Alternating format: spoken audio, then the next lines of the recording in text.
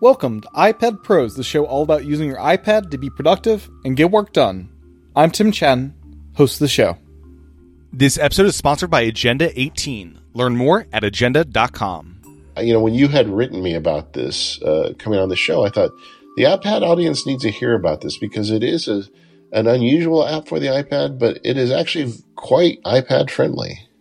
Welcome back to another episode of iPad Pros. I'm pleased to welcome back to the podcast David Sparks, also known as Mac Sparky.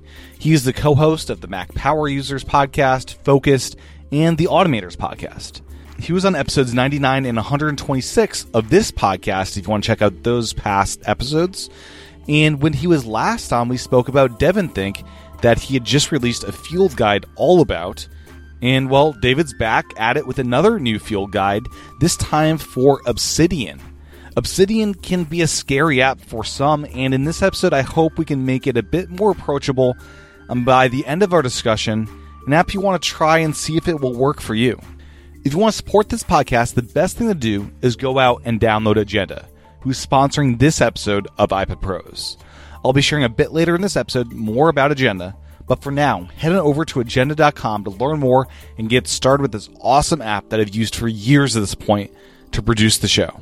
Another way to support this podcast and get early access to both iPad Pros and Vision Pros is by supporting the Patreon at patreon.com/iPad Pros or by subscribing in Apple Podcasts. My great thanks to everyone that supports the show there. With that, here's my interview with David. Welcome back to the podcast, David. Thanks, Tim. I'm really happy to be here again. Yeah, I always like to have you on as you do your field guides, these very... It seems like in-depth, like how long do these things take you to do? It seems like an in-depth, like sabbatical, or not, as a professor would go on. It depends, on the title. This Obsidian one took like 8 months because it was really hard. Obsidian's a hard tool to teach because it can do anything. So It's like, how do you tell somebody what to do with anything? And so it took a long time to get my head wrapped around a methodology to teach it. Once I got that done, it went pretty well. But that one took a while. I try to do 2 a year, but the last few years I've only got one out. So there you go. Yeah, I mean, Obsidian, as we'll talk about, it is such an in-depth app, and it can be scary to a lot of people, as we'll talk about. Yeah. So you were last on back 2021, talking about DevonThink, which is an app I go way back with. Back in college, it was like kind of a go-to tool for me. I'm curious, Obsidian, has it stolen some of the roles DevonThink used to have for you, or are these just different new roles altogether? I feel like Obsidian is very complementary to DevonThink because, well, for two reasons. The first is they complement each other's shortcomings. Like Obsidian can do attachments and files, but it can't hold a candle to DevonThink. And DevonThink can do text, but it's just not as powerful as Obsidian with text. I mean, Obsidian's getting new plugins every day. I mean, the whole thing is built around Markdown text engine. So, like, the thing that DevonThink is best at, it helps with the thing that Obsidian is worse at. So, I basically use DevonThink as the database, and I do manage the text in Obsidian. In fact, it's interesting. We did a special session as part of the Field Guide Plus edition on using them together, and several people index their whole Obsidian database in DevonThink because why not? Because you could. It's just a folder full of Markdown files. Why not link it to DevonThink? So, yeah, I actually find them very complementary. In fact, that the release of those courses was intentional because I was already into Obsidian at the time, and I realized that I think DevonThink is like the foundation, and Obsidian is the cherry on top. And I'm trying to remember, DevonThink, you can link to anything within DevonThink, is that right? Like it has, and then Obsidian has not just to documents, but to specific locations of documents. Like you could say PDF page 3, and you could create a link to that. And Obsidian does the exact same thing. Right. You can create links back to Obsidian, very focused. Mm-hmm. So tying them together is just a question of putting the links in the right places. Yeah, that's kind of a cool use case with using links, which are they're ubiquitous. Yeah. And I'd imagine those links work cross-platform, Mac and iOS, iPad. Yeah, I believe so. Yeah, I haven't tried between DevonThink and Obsidian on iPad, Mm-hmm. but yeah, I think they should work because they Yeah. both are kind of universal. Yeah. Has your process evolved at all in creating the actual field guide since the DevonThink field guide? Did you do anything different this time around, or? Well, we're in the process. I used Airtable as like the foundational database for these projects. And then I spend a lot of time using the tool to make the field guides, especially with DevonThink and Obsidian. We're actually moving for future production into Notion because it just feels like it does a little bit more than Airtable, and I'm not sure what Airtable's future model is. And we moved a bunch of stuff into Notion. So the next field guide will be written with Notion as a background, but this one was done with Airtable and a lot of Obsidian notes and DevonThink resources. Kind of the usual thing I do. Okay, excellent. And then for those that haven't used Obsidian, they may have heard of it. Can you share a bit about just kind of the 5,000-foot view of what this app is and what makes it different from the other apps out there? That's the hard part, right? I guess we'd start by saying it's an Electron app. Mm-hmm. So it's kind of universal. And the idea of it was you take a folder full of markdown files, which are plain text files, and then you write an application that goes to that folder and looks at interesting ways to tie them together and connect them and do things with them. And that's what Obsidian is. And that really, it's so simple, but that's what makes it so powerful, because any text files on your computer you can throw into it. And then they made the plugin architecture an open architecture. So third parties can write applications for it. Like there's a plugin I use that changes straight quotes into smart quotes, just does that for me or anything. And then, of course, the real magic of it is bidirectional linking. So using the standard wiki convention of two square brackets on either side, you can link to pages and elements inside the database. So you get this very cross-hatched database of text. So you start writing your ideas in it. People use it for dissertations and veterinary appointments and everything in between. It's just a very powerful idea. And then the beauty of it is it's just a folder full of markdown files. So if, Obsidian gets fired into the sun and doesn't exist anymore, your data is completely portable. It's completely owned by you. It's not stored in the cloud anywhere. Well, they do have a cloud sync, but it's end-to-end encrypted. You really have complete ownership of your data. And for the iPad folks, the nice thing is the iPad version is nearly 100% compatible with the Mac version. So all those plugins and all that stuff you can do on the Mac basically translates over to the iPad. So you get Obsidian on an iPad with a keyboard and you feel pretty much like you're working on a Mac. Yeah. Throw in an external display and you're able to spread out. Yeah. Do you know multi-window, what's the story there on iPad versus Mac? Is this an app you use in a single screen, or are you spreading out across multiple screens? Well, it has the ability to create separate panes inside the single window, and you can multiply and divide on that up and down, like top and bottom, left and right, and within those segments even more. So it also has a tabbing system, so you can have multiple tabs open for different documents, and it just depends what you want to do with them. The biggest challenge, of course, on the iPad is screen space. If you've got a 12.9, you could probably get 2 or 3 windows at max. But I wouldn't want to go much beyond that. But it's an interesting app. I mean, it doesn't feel like an iPad app, if that makes any sense, because of its Electron roots. It's not like your typical iPad app. It feels like the Electron app rendered on an iPad, which some people hate. I think you have to try it to decide if that works for you or not. But the trade-off is all that power. And mention plugins. You can install those directly on the iPad, or In fact, the syncing system will sync the installed plugins, and I find that the vast majority of them work. Occasionally, I'll run into a plugin that does not work on iPad, But that's where I say there's a bit of a wiggle factor there. Some of them, for one reason or another, don't work on iPad. But and I think it may even be like a permissions thing with Apple. But largely they work, and so the installation you create on your desktop can run on your mobile iPad pretty well. I would say, and I get pushback on this from the Obsidian audience, but I feel like the iPhone experience is subpar. I mean, I feel like the iPad is fine. You got a keyboard attached. It really feels like you're sitting on a laptop. In fact, more than most apps do. Like, working mobilely with an iPad.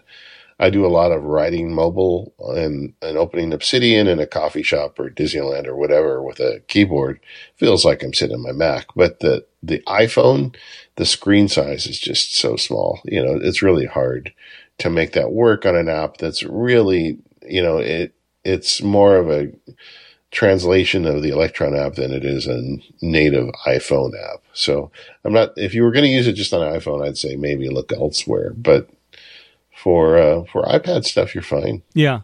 It seems like iPhone may be good for reference. You're able to just pull up a document, just check stuff. Yeah. And that's what people do with it. Like you create views that show you your task list or your current document or whatever. And that's great for that. But to work on a document, I would say the iPad's probably the minimum starting place. Yeah. So I asked Matt Birchler, that was what I should ask you since we were chatting about Obsidian, and he was wondering, just is it the speed, the fact that all the local files are right there, that if the company goes kaput, you have it, the plugins, what about it makes this app really connect with you? The answer to Matt is yes. Everything. I mean, it's really a combination. You put together, the data ownership is a big deal. Like, I was interested in Roam Research when that first kind of hit the wire, but I never liked that model of me putting all this data into their cloud and not knowing who else is looking at it. And were you also probably burned by the Evernote era and the struggles of trying to get everything out of that when that kind of crashed? I never liked Evernote. This is my dirty secret. You had the foresight. From the very beginning, there was two problems with it. First of all, I thought it was butt ugly. And and then the second of all was everybody knew that used Evernote was putting tons of stuff in Evernote, but nobody was using Evernote. You know what I mean? It just became this like closet that you kept stuffing things into. Yeah, I remember taking a ton of photos and using the OCR, because in those days that was like a new thing. And I did search stuff within that, but so I didn't really have, and then at one point on Mac Power Users, we had an Evernote account we shared. So if you sent an email to a special email address, it went into our feedback. And you had the shared notebooks and stuff. Yeah, we did that for a while, but it just didn't, I just never was sold on it. So I didn't have a problem when they went out. But the question I get asked often is, well, is Obsidian a landing place if you're leaving Evernote? I think it can be. But I also think Apple Notes would be really good for that. I think, in fact, Apple Notes is probably a better fit because it's better with multimedia than Obsidian is. But if you're working with words, there's not much better than Obsidian, in my opinion. It's just so good for that kind of thing. And honestly, if you had that closet full of data in Evernote, I don't think you should move it somewhere else. I think you should just throw it overboard and start over. It's just, it's just so much, Yeah, I used the Mac Devon Think importer to just like capture it and put it in a separate Evernote database within Devon Think is where mine ended up. Yeah, I've been talking a lot lately about Gall's law, the idea that systems need to earn their structure, and that like too often as nerds we'll go into something like Evernote, Obsidian, whatever, and say, well, I'm going to build out a whole structure for this thing. And then you spend days on the right, structure, and then you find you don't even like the tool a week later or something. I think you really should just kind of go slow with it. And Evernote was great for throwing things into that we never read. Yeah. And, no, it's funny, like the whole concept of like the time investment, and like I used to have a big delicious library, and I would scan all my DVDs and put them in there, and like I love that, but like it's time that just now it's like I'm never going to use that now. That's like yeah. yeah. All the time you put into it is kind of like down the toilet. Yeah. And it's like almost like it's like, oh, this is fun, like gathering all this data, but in the end it's like, is it really fun? Is it just like, yeah. So be careful with that. But I mean, Obsidian to me is really the premier tool for working with words. I mean, one of my big uses for it, and it's interesting because there's two versions of the course. There's the basic version at $50 and the advanced version at $100. The $100 version comes with a 10 series webinar series. So I'm learning tons from people using it. And people are, like I said, writing dissertations, and they're changing the world with the stuff they're assembling and creating with Obsidian. My big use is what I call my personal operating system, where I found that writing down how I think about things gets me to a level of understanding about how I think about things that I didn't have otherwise. We all have thoughts in our mind, and whether it be about whether we should use DevonThink or Obsidian or Aristotle's definition of virtue, we all have like some idea of what that is. But when you reduce it to a writing, it really forces you to understand it better. So I've been doing that for years. I call it my Sparky OS. It's my little operating system, and it gives me a structure to hang big decisions on. And not a lot of people are interested in using it for that, but for me, Obsidian is like killer at that. It's just so there's nothing that can touch it. And I think that's the thing with Obsidian is you should get to know it a little bit and decide what it becomes for you.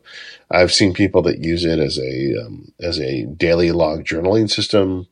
I've seen people that have client businesses that use it for that because you can link every transaction with a client using that linking system to the daily note. So you can go back and see exactly what day you dealt with client X, Y, and Z.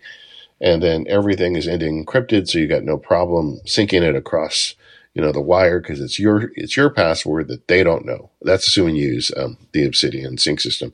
And so it's just, so for those people, it's a client management system. Like I said, for other people, they write their PhD thesis. For other people, it's what they call personal knowledge management, which is, the most abused word on the internet right now. Yeah. Right behind the word Zen, Yeah. But yeah, it can be a PKM. If you want to manage your life through it, it can do that too, because the linking just makes it so easy to navigate and jump around. That kind of brain dumping as you're thinking through things, does some of that end up in OmniFocus? Like you either copy that out or link to it into OmniFocus? Yeah. They have a very thorough task system in Obsidian that's through a third-party plugin, and I covered that in the course. And I decided, well, I'm going to use it for a month just to see if I could just run my tasks out of it. Because that's the other thing with Obsidian is like it can become what you want. It's not as good as OmniFocus. I mean, I don't, and it's just because OmniFocus is made for that task. So yeah, you have the watch app to remind you different things and like So like an example would be I will have a project in Obsidian that I'm working on, and that project has a kind of like a canonical page or a canonical document in Obsidian where that's the source of truth, I guess I'd say. And out of that, there'll be a hyperlink to a OmniFocus project and a hyperlink to a Notion page and maybe links to emails that relate to it and like all sorts of things coming in and out of it. I've talked a lot about the idea of contextual computing. And what I mean by that is the idea of using a computer in a way where it just serves your needs. It does exactly what you need it to. And Obsidian can become a really good like source of truth. And like it can link to a DevonThink folder. It can link to an OmniFocus project. And then you can have links in those apps going back to that page. So with a little bit of, thought, you can have a way to jump into a project and stay inside that project and not leave that project for hours, just using those links to jump around. And you're getting a best-in-class experience on each application or project you use. So that's kind of the way I use it. But like I said, doing these webinars, I'm just learning some people are using it for all sorts of things. It's very interesting. Yeah, I think the scary part of Obsidian is it isn't a big like here attachments and stuff that DevonThink does. It's text, which words can be scary. Like it's just slow. It's like it's like going into space. It's just black emptiness. It's like, what do you put there in the text? It is, but it really isn't, because everything links and Right. you can tie it together very quickly. And I find like my thoughts on one topic can lead into another one, and they link, and they have like a graph where you can kind of chase your thoughts around and see how you got from point A to point B. And it's all Markdown. So if you understand Markdown, it's very easy to format it on the fly. And creating links is a simple process of typing two open square brackets, and then the Obsidian indexes everything, so it auto-fills for you while you do it. So I don't know. I find it so nimble. Like I've tried to do stuff like this in Apple Notes and DevonThink and, Pick Your Poison app. And just none of them make it as easy, so that's why it got really sticky for me. As far as hierarchies and folders and stuff, what's kind of the organizational mindset with Obsidian? It's kind of a web of interconnects and like... Yeah, it really is. It's funny because I use more hierarchy than most people. And it may be because I grew up using folders. I'm very comfortable with them. But my personal hierarchy is shallow folders with tags. And Obsidian has this thing called properties, which is a fairly recent addition, but you can categorize your notes by like what area of your life they fit in, or what their status is. Are they active or done? So then you can index on that and like get very quickly a hot list of things that are active and relate to your role as a father or whatever. And so I kind of lost the thread. So you don't need a lot of hierarchy if you can use those things. But I do like rough folders just because, I don't know, just it's that belt and suspenders part of you. And when you look into the Obsidian database, which is a folder that has a bunch of markdown subfolders in it, you can see where things are generally. Yeah, to make it easier to work with the local files if you need to on your Mac and that's the other weird thing. It's like you can fiddle around in the database from a third-party app. Like you could use something like Hazel to move stuff around, and Obsidian's just going to follow whatever your lead is. I kind of lost the thread earlier when I was talking about DevonThink, but like one of the things that's interesting to me is DevonThink deals with metadata outside of the source file. So metadata has a little like data file on each thing you make. So tags and things you create are all stored there, which makes DevonThink great because you can export the file and you lose that metadata, but the file remains intact. Whereas in Obsidian, the metadata is embedded in the markdown file, like the little double brackets is in essence metadata. And the properties are YAML data, which is like a header at the top of the file. And they don't step on each other. So like you can do anything you want with metadata in Obsidian, and it won't mess up DevonThink and vice versa. But and that kind of does the same thing with that folder full of markdown files. So if I wanted to have Hazel say, well, look at the files, and if one is marked archive, take the markdown file and move it to an archive folder outside of the Obsidian database. And Obsidian doesn't complain. It just says, oh, that file's not here anymore, so I'm not going to show it to you, and you've now archived it, and it's just, it kind of is mind bending that you can do that to data, right? Like you look at an app like Apple Notes, which is a great app, but that's very much a proprietary database. If you go in there and change a 1 to a 0 anywhere, the whole thing could blow up on you. And that's just not going to happen with Obsidian. Yeah, I could see people, I believe Ulysses allows you to edit external files. Like if you prefer Ulysses to do some kind of writing thing within Obsidian, you could probably do that. Yeah. As far as the business model, it seems like the free version has quite a lot of stuff. What's kind of the limitations, and where do you run into the roadblocks? Yeah, I don't have any inside knowledge, but it started out as a free for personal use app. If you're a business user, it's I think $50 a year or something like that. And then they've also monetized features, which is an interesting model. Like I pay some yearly sum for the sync system. Like you could sync these files on iCloud or Dropbox, although people have mixed levels of success with that for various reasons. Or you could just pay them the annual fee and let them sync it. And the beauty of that is their sync is end-to-end encrypted and the whole system built around it. So it's just the best way to go. It's going to cost you a few bucks. And I figure, why not? I'm not paying for the app. And then they also have a thing they call publish. And like I have a published vault as part of this course, and I pay for that as well. So they put it on a website and people go to a special link and then they can see it. So they've got like multiple methods of monetization. I do know that the team has grown recently, and the app has really got legs over the last few years. So I don't think it's going anywhere. It's a small development team. It doesn't appear to be one of these companies that took a bunch of seed money, so now they've got to like race against the, investors. But I have no personal knowledge of that, but that's from the outside. That's what it looks like to me, is that they're running it on hey, let's make money on this thing model instead of let's build it huge and then sell it thing. And that's the kind of apps I prefer, and the team is responsive and the community is responsive. And, I don't know. When you had written me about this, coming on the show, I thought the iPad audience needs to hear about this because it is an unusual app for the iPad, but it is actually quite iPad friendly. Yeah. And it's, as you said, it seems like pretty much everything's there. And I do like the, you hit Command Comma just like on the Mac and the iPad. It'll open up all the little preferences. You can tweak right there. Yeah. Do those sync to Mac? Like if you have a Mac and iPad, like those preferences, or is it kind of they come over.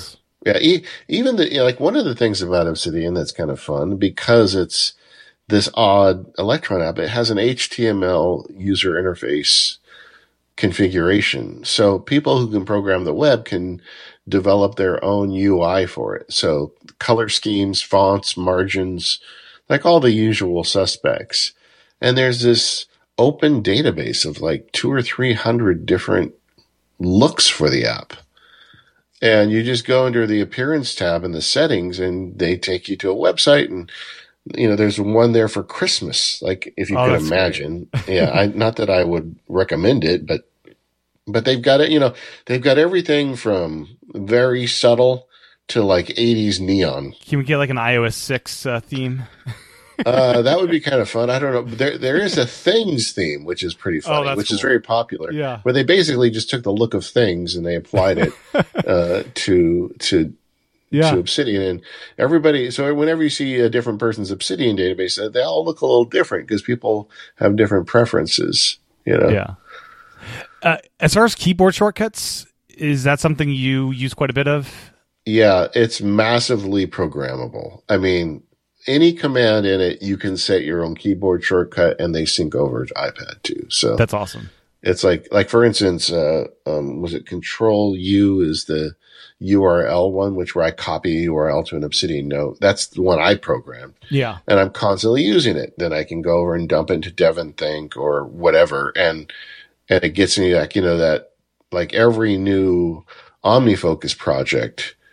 Related to a project that's tracked in Obsidian gets that link in the OmniFocus comment area. And then I get a corresponding link back to the OmniFocus project in Obsidian. And then it's magical. Yeah, that's awesome. For linking to different, files, do you have to know the name? You have to name each file, or how's the actual linking process work? You mentioned the double brackets, but... Yeah, it's just you hit two open square brackets and start typing the name of it, and it autofills. So, okay, like if you've got one on DevonThink tips, and if I just type like DE, it's going to autofill that for me. Okay, nice. And you can have different like libraries, and it seems like a unlimited amount. Well, I mean, yeah, it's just they're all separate folders full of Markdown files, but they call it vaults is their term for it. But yeah, so like there are some people that have like separate personal and work vaults. The benefit of the app really is in the more notes you have combined, a lot of times the better. But like if you're doing a very specialized project, like if you're an academic and you're doing something very specialized, you want all the research and everything in there, you can make custom vaults for each thing, if that makes sense. Yeah. Yeah, it's like I almost want to I wish I was like younger and could go to college again and like use all these tools because it'd just be such a different experience. Like, yeah. But then you think about going to college again and you're like, that's okay. That's okay. Maybe for a couple days for fun, but yeah.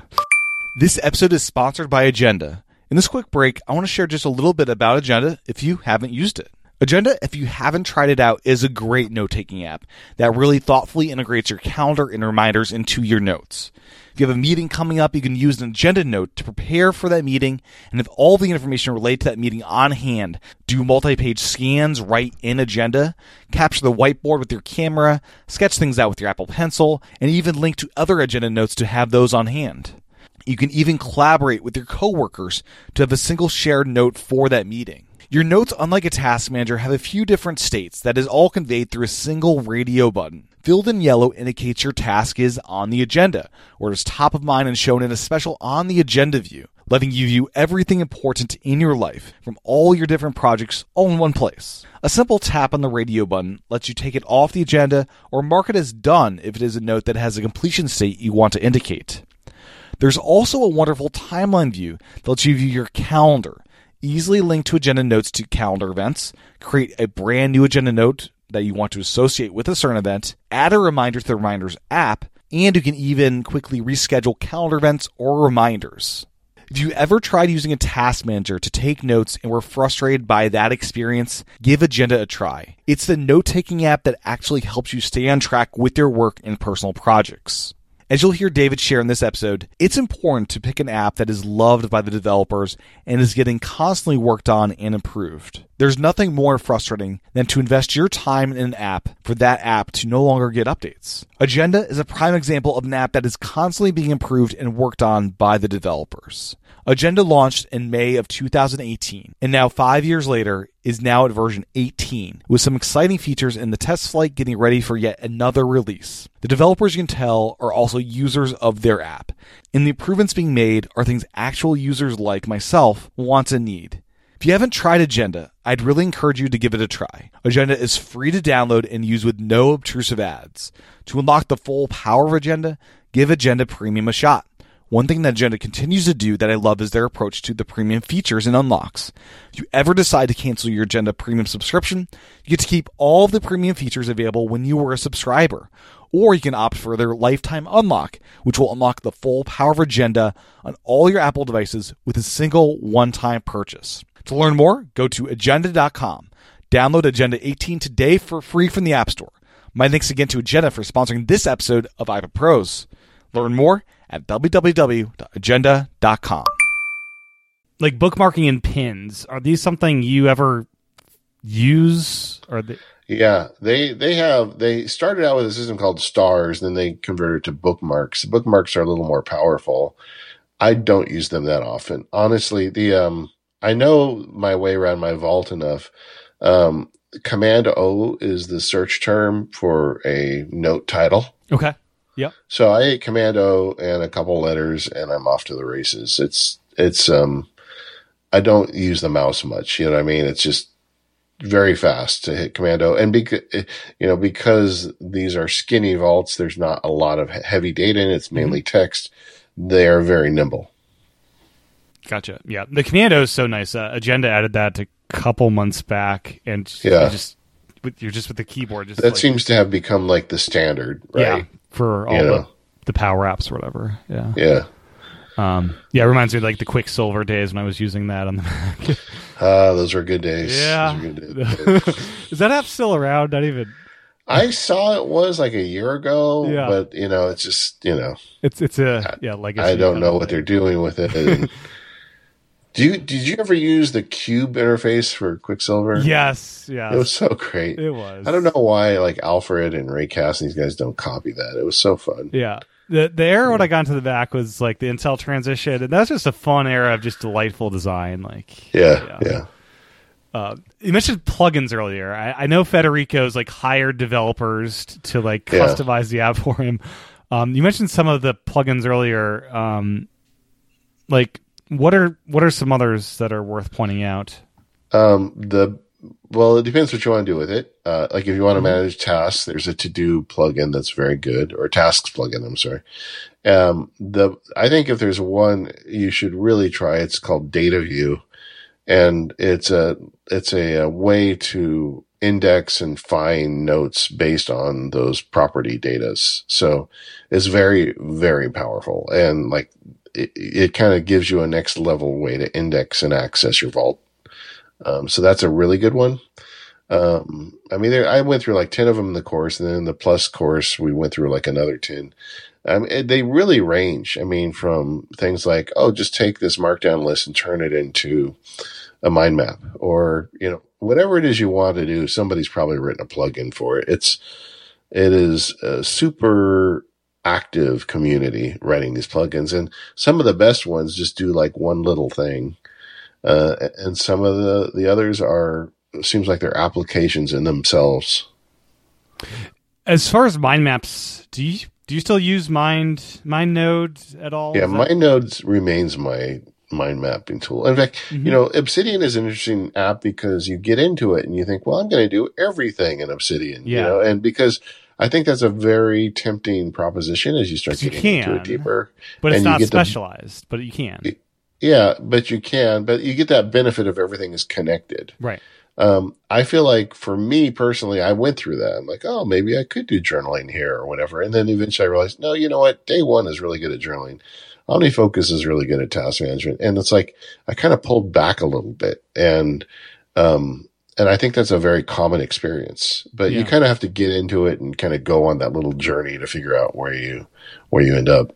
Yeah. And I discovered, that there are these core plugins. These are first-party plugins. Yeah. And there's like this daily note concept. You mentioned journaling.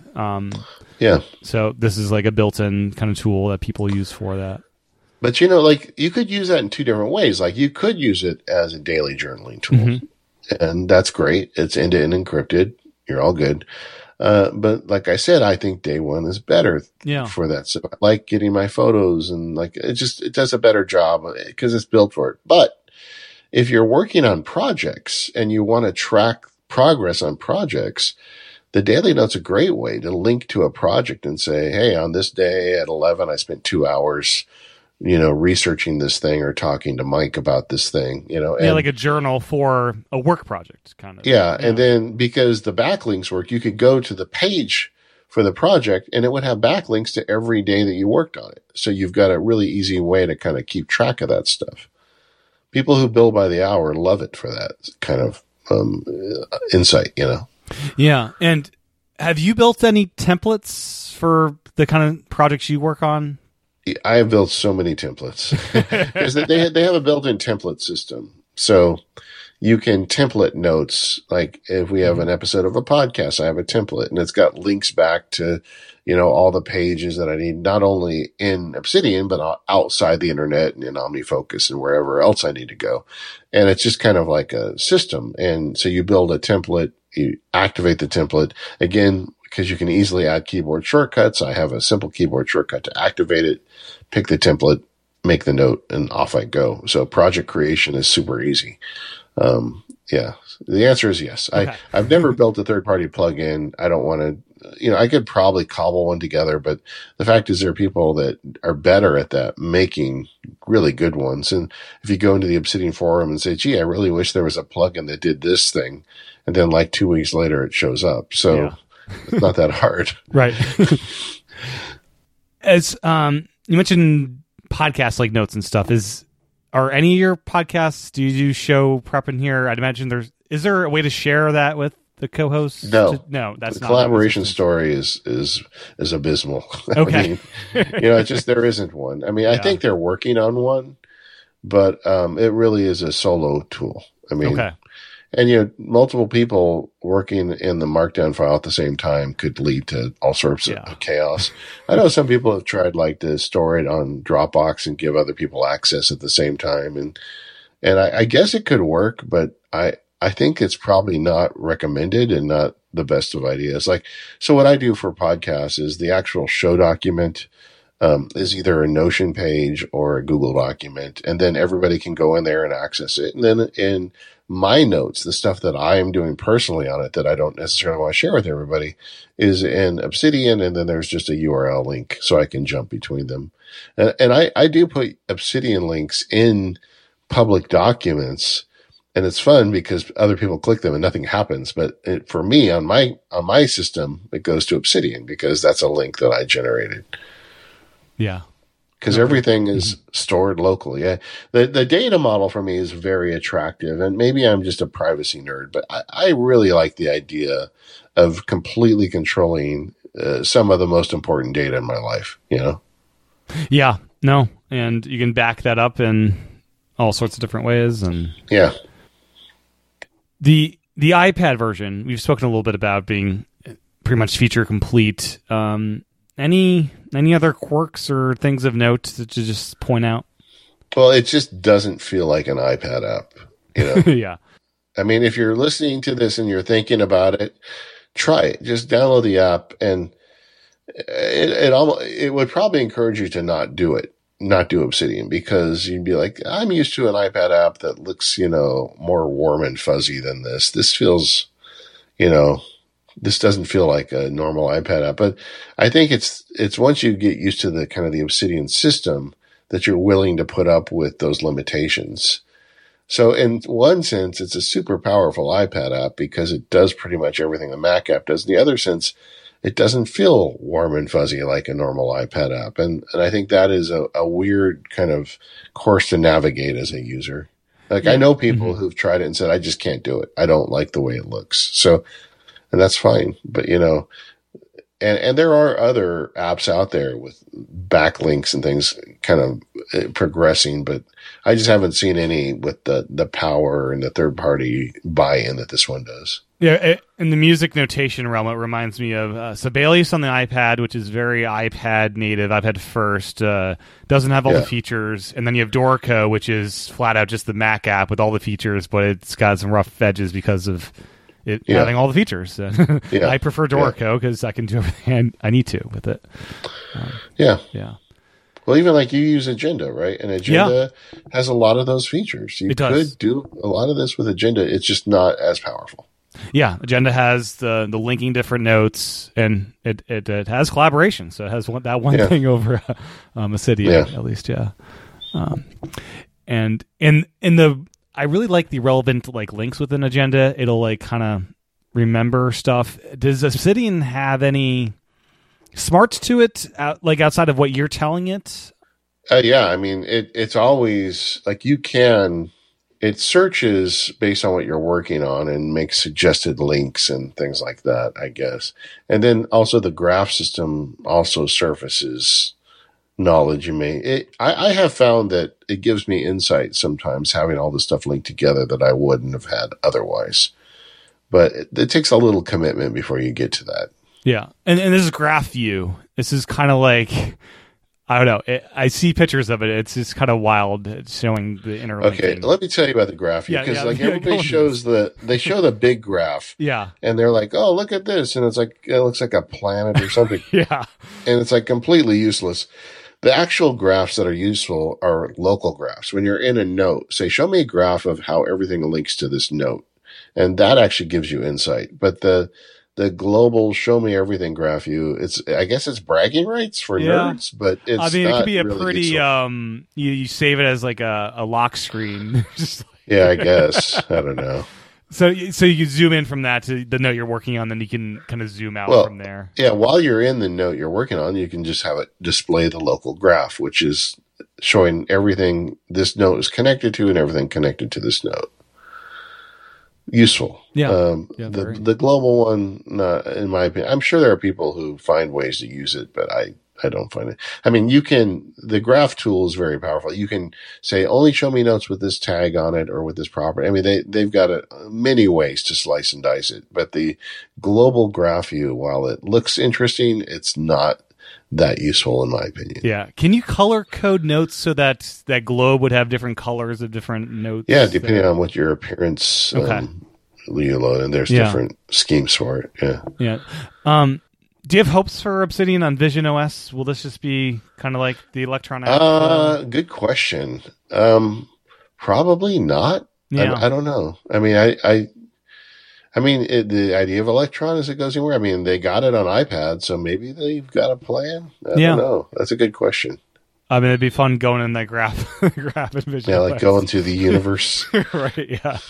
Really feel like you're in the Mind Palace, right? Yeah, exactly. As far as automation, is this more on the Mac side of things, or is there shortcuts integration, or do you need to use things like Hazel to kind of like... the automation is actually a pretty good story on this app because they're text files, and you can automate text files, and you can do almost anything you want with them. Like even with shortcuts. Yeah, you don't even need Obsidian shortcuts because you're just working with text, which there's all sorts of shortcuts for them. Yeah. So and the way it works with the Vault, with the Sync, if you're using it on an iPad and you're using Obsidian Sync, you actually store the Vault in your local iPad storage, which almost nobody does anything in that storage, right? You've almost always got it in iCloud or like some cloud storage. But there is local storage on your iPad. So you save the Vault to your local storage on iPad, then make that the source of the sync back up to their Vault. And that way it doesn't go to iCloud so that you kept it secret. It remains encrypted.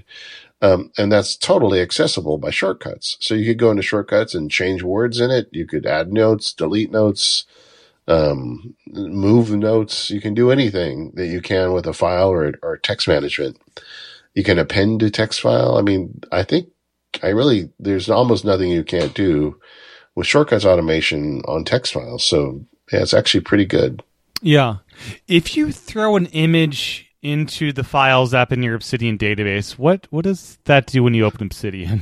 Obsidian indexes it. Okay. And it just keeps it there. So, and you can reference it with a markdown link. So, I've been getting blowback from people because talking about the field guide. I tell people like, I prefer probably DevonThink for heavy file stuff, but there's a lot of people that throw everything in their Obsidian Vault, Microsoft Word documents, images, whatever, and then they can access it and link it in Obsidian. I just feel like I like the idea of this pristine text depository, and so I don't put a lot of files in there. You can also manage with the way those files are managed. I prefer, there's a setting to say, anytime I add a file attachment to a document in Obsidian, create a subfolder right in the database right there and keep them together so I can find them later. And, but some people just kind of throw them all into the main directory or some big multimedia folder. Yeah. As far as, you mentioned you can do almost anything with this through shortcuts and just working with text. Have you seen people use like the action button to like turn a dictation into text that's like in an inbox or Obsidian kind of thing? Is that something? Yeah, sure. Doing? I mean, you could do that. I think a lot of people, myself included, often use drafts for capture. Yeah. I think drafts is a better capture tool than Obsidian.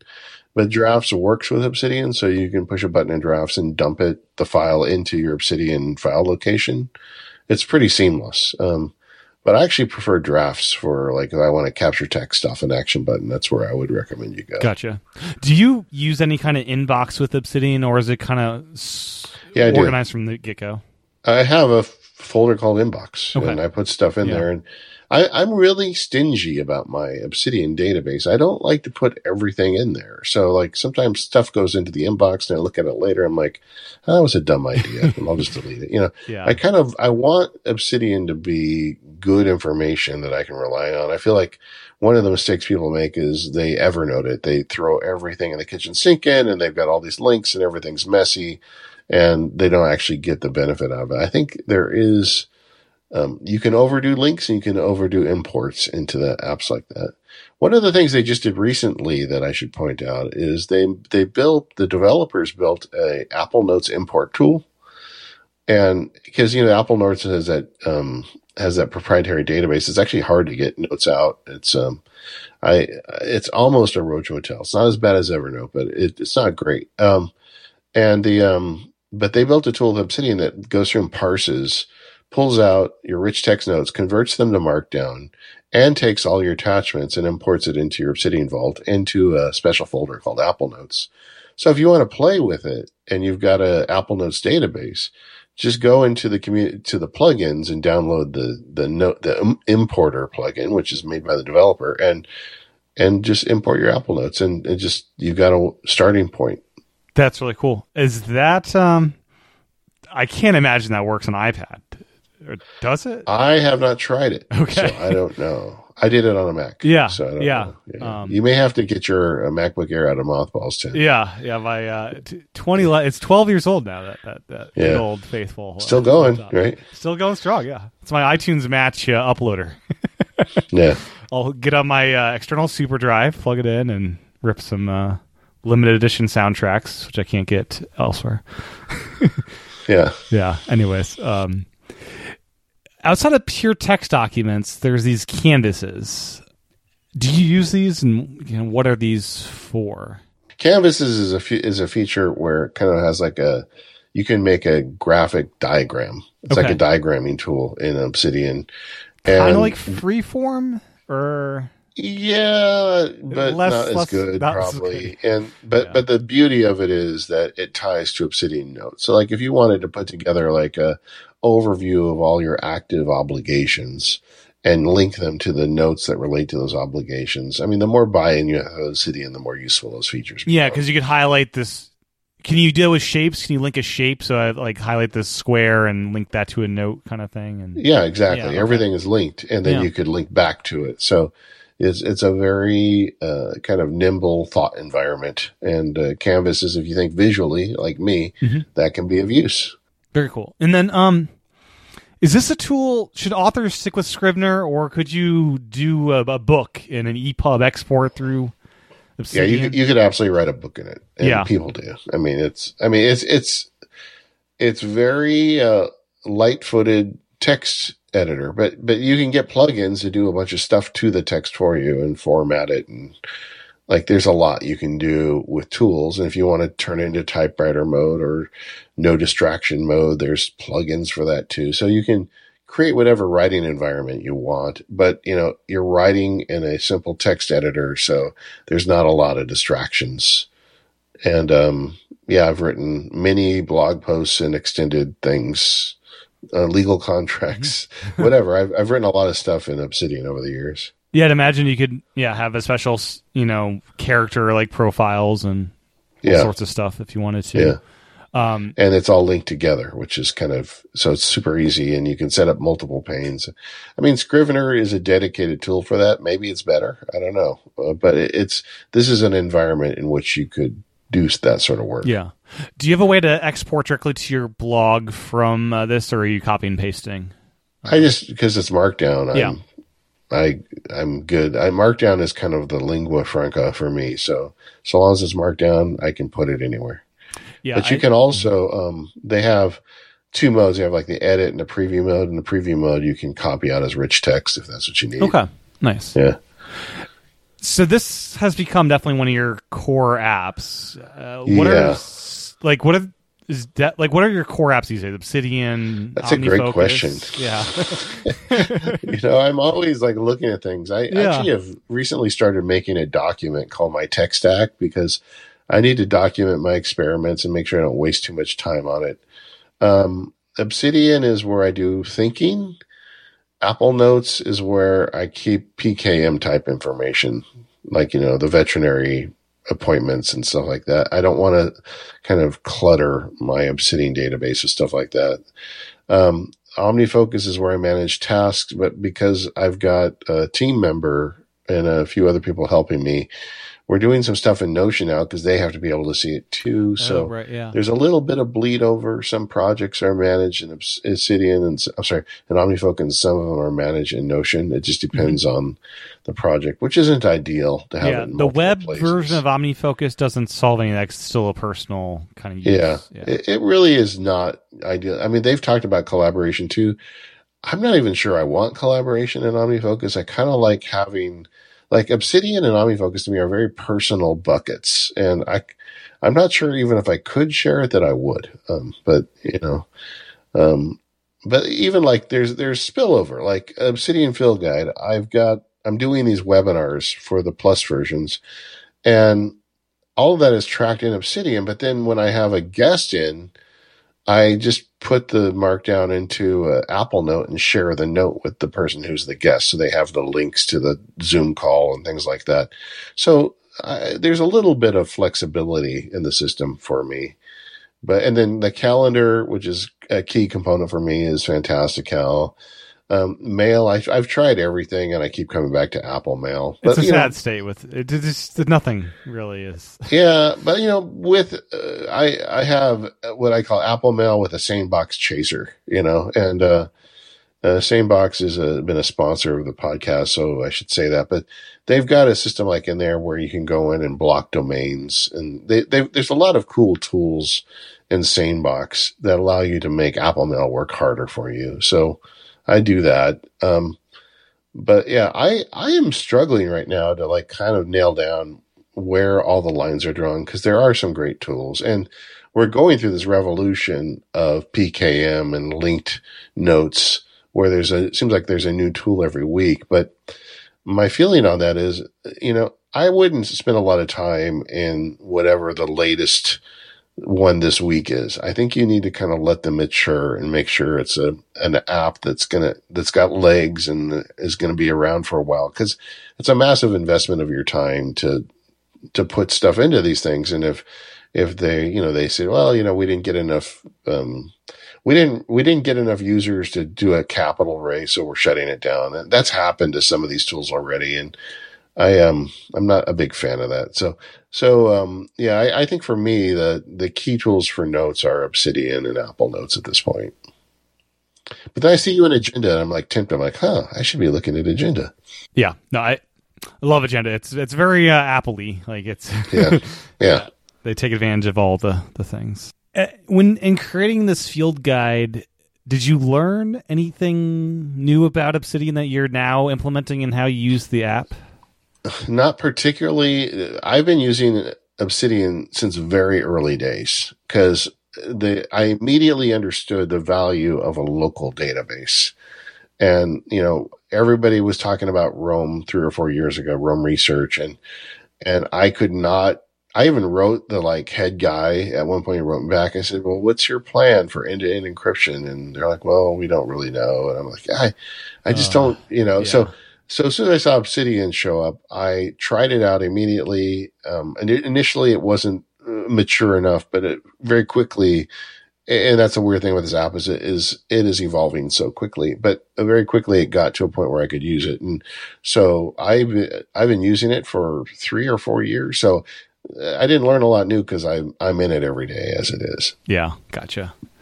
And doing the interviews for the Plus version of the Field Guide, what were some of your favorite guests, and what were some of the most surprising things you kind of learned from them?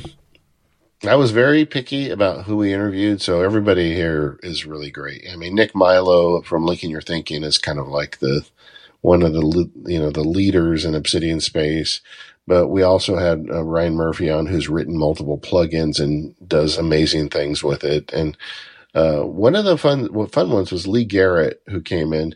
Lee is a relatively new Obsidian user, but he's super techie and very smart. And seeing somebody starting from scratch with it, and he had interesting ideas that I hadn't heard of before, because he's bringing his own distinct viewpoint to the application. They've all been good though, honestly. It's been really fun. We still have as I record this, I still have one more interview. That one's going to be with Mike Schmitz, and a couple more of those sessions. I had originally promised on the sales page 6 sessions, but it's grown to 10 since then. It's a good problem, I guess. Yeah. Yes. Anything we didn't cover about Obsidian that you'd like to before we wrap it up? It is a very different animal. It's very powerful. And if you're curious about it, you should just give it a try and see what you think. Yeah, it's a free download. Yeah, a free download. My introductory free portion of the course is 45 minutes. Yeah, it's a lot. I was watching it. It's this. Yeah, so you can watch that and get yourself going, and that would kind of get you going. You can see it, and I think you would know pretty soon if it's for you or not. And if it's not for you, that's fine. I think we all have to find the tools that work with us, right? Yeah, definitely. I'm going to add a discount, though. FOT, Friends of Tim. Excellent. Thank you. And that'll get you 10% off. So awesome. Make sure to put that in if you decide to buy it. And we'll put a link in. Awesome. Thank you, David. Where can people find the Field Guide, Obsidian, and your other ones? And what else? Everything for me is at maxsparky.com. If you want to go specifically to the Field Guides, go to learn.maxsparky.com. Awesome. Well, thank you. Really appreciate your time. Thanks, Tim. Well, that's my discussion with David. My thanks to David for his time recording, and my thanks to you for your time and attention tuning in. Make sure to check out the Obsidian Field Guide and to use the promo code FOT to get 10% off. I'll link directly to that in the show notes and episode description of this podcast. And finally, my thanks again to Agenda for sponsoring this episode. Learn more at www.agenda.com and download the app today for free from the App Store to get started. With that, I'll talk to everyone again real soon.